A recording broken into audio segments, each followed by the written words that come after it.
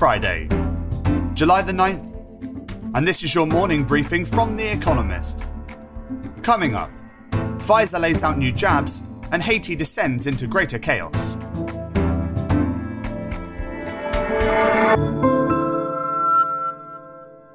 First, the world in brief.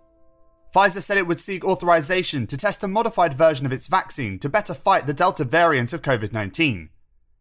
It also intends to test a booster jab of its current vaccine to be given between 6 and 12 months after the second dose. Pfizer says its vaccine already offers protection against the more infectious variant, but reckons its efficacy could be improved.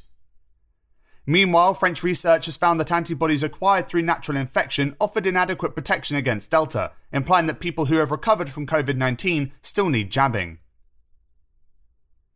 Haiti slid deeper into crisis following the assassination of President Jovenel Moïse this week, as two political rivals lay claim to being the Prime Minister.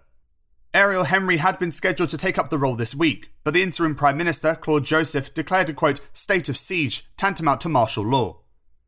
Haitian police blamed a hit squad compromising 26 Colombians and 2 Americans for Mr. Moïse's murder. Stock markets fell amid jitters about the global economic recovery. The drop followed days of falling bond yields as investors have shifted money into government securities. The yield on the 10-year Treasury note dipped to its lowest level since February. The big American stock indices had their worst day in nearly 3 weeks. The S&P 500 fell 1.6% before recovering slightly. Africa recorded more than 251,000 new COVID-19 cases last week, a 20% increase compared with the previous 7 days. That is the worst week on record for the continent, according to the World Health Organization. Vaccination rates remain low. Less than 2% of South Africans, for example, are fully jabbed.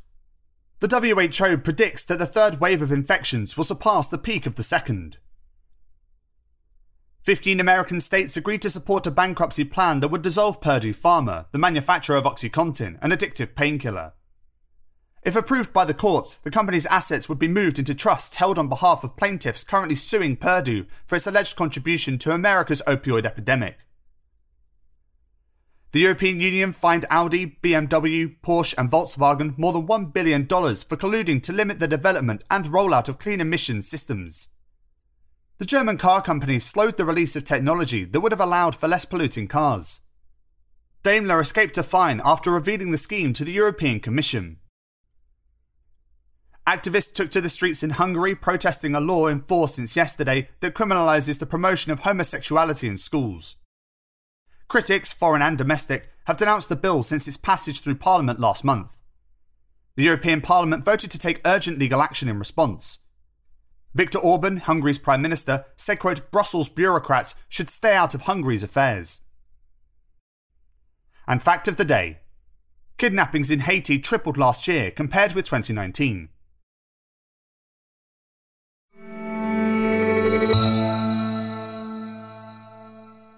And now here's today's agenda. Halfway there. Corporate tax reform.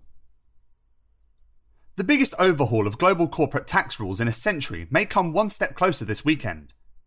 G20 finance ministers are expected to give their blessing to an OECD brokered agreement designed to curb tax avoidance through havens. The deal includes a reallocation of taxing rights and a global minimum corporate tax of at least 15%. Some 130 countries and territories are on board, including America, most of the European Union, and, tentatively, China. All being well, final details will be agreed in time for the next G20 meeting in October. Several hurdles remain. Among the holdouts is Ireland, which has a veto over EU tax policy. The EU must still make peace with America over the former's planned, quote, digital services tax, which, in American eyes, unfairly picks on its tech giants. And the Biden administration will struggle to get the wider deal through Congress. Taxing, indeed.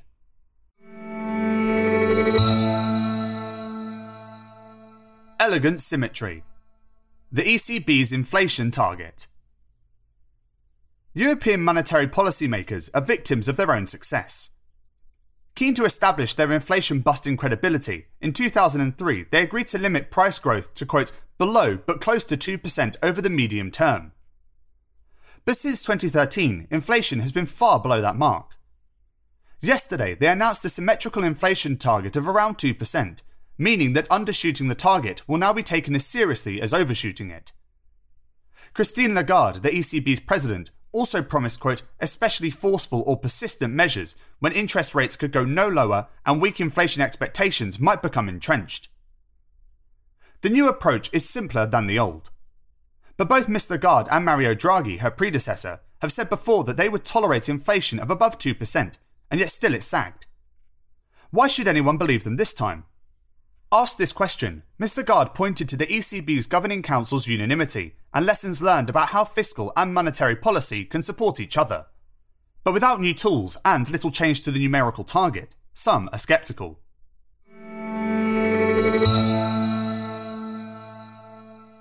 Gone south. South Sudan at 10. South Sudan was born in a flurry of optimism. Today, on its 10th anniversary, things look less rosy.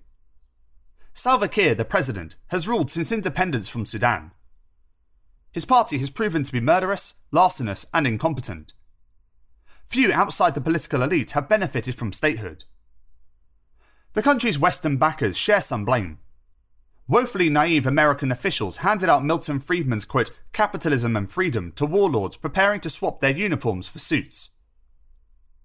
Globally, South Sudan is the 6th hardest place to do business, according to the World Bank, and it comes last on Transparency International's corruption index. There is some reason for cautious optimism. A fragile deal that ended South Sudan's 5-year civil war in 2018 has quelled tribal conflicts. Diplomats hope it can be parlayed into a power-sharing agreement. But what is really needed is Mr. Kiir's resignation. That seems unlikely.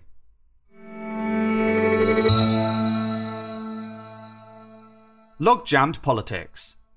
Bulgaria's election. Since April, Bulgaria, the European Union's poorest country, has been in limbo since elections were held in April. The party of Boyko Borisov, the oligarchic prime minister who has dominated the country's politics since 2009, came out on top, but could not form a government. Neither could the opposition, united only by its loathing of Mr. Borisov. So on Sunday, Bulgarians vote again. The anti-Borisov bloc looks likely to get marginally more votes this time, boosted by recent allegations of corruption in high places, wiretapping of opposition MPs, and vote buying. Whoever prevails, the first question for the new government will be whether to lift Bulgaria's veto on North Macedonia starting talks to join the EU. Bulgaria complains that its neighbour refuses to acknowledge the Bulgarian roots of Macedonian history and language. The veto has angered EU member states that favour North Macedonia's ascension. The other Western Balkan states, hoping to join the EU, worry it sets a dangerous precedent.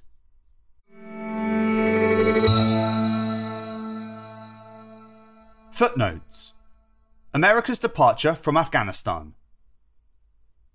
Joe Biden has accelerated the process slightly, promising that the last troops would leave by August 31st, ahead of the symbolic September 11th, 2021. But America's withdrawal from Afghanistan is nearly complete. After a confused handover, the embattled country is on the brink of collapse. Our stringer in Afghanistan has been reporting on the situation. He found this report by the Afghanistan Analyst Network, a think tank based in Kabul, the capital, helpful in understanding the unexpected collapse of Afghan forces in the north of the country. Many districts are not being taken by force, but rather are simply being handed over to the Taliban. Although many Afghans fear the militant group's relentless advance, the government's proposed response of mobilising militias fills them with dread. This report by Human Rights Watch serves as a grim reminder of the violence unleashed by warlords' private armies and the legal impunity they enjoyed. America's departure has consequences for its own politics as well.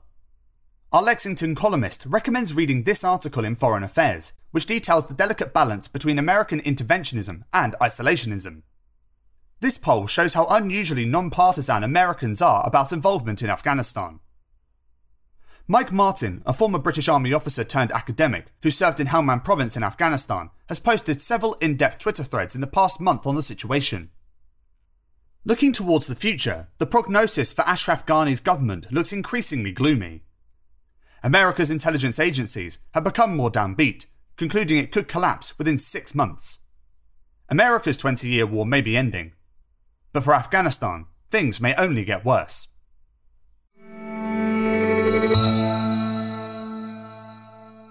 Finally, Here's the quote of the day from Earl Warren, who died on this day in 1974.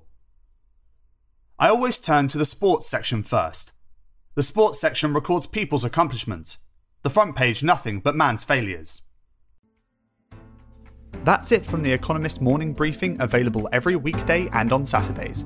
You can hear interviews and analysis from our journalists, including our current affairs podcast, The Intelligence, by searching for The Economist on your podcast app or asking your smart speaker to play the latest Economist radio podcast. And as a subscriber, you have access to each week's full edition in audio. Just download the Economist app on your mobile device to start listening.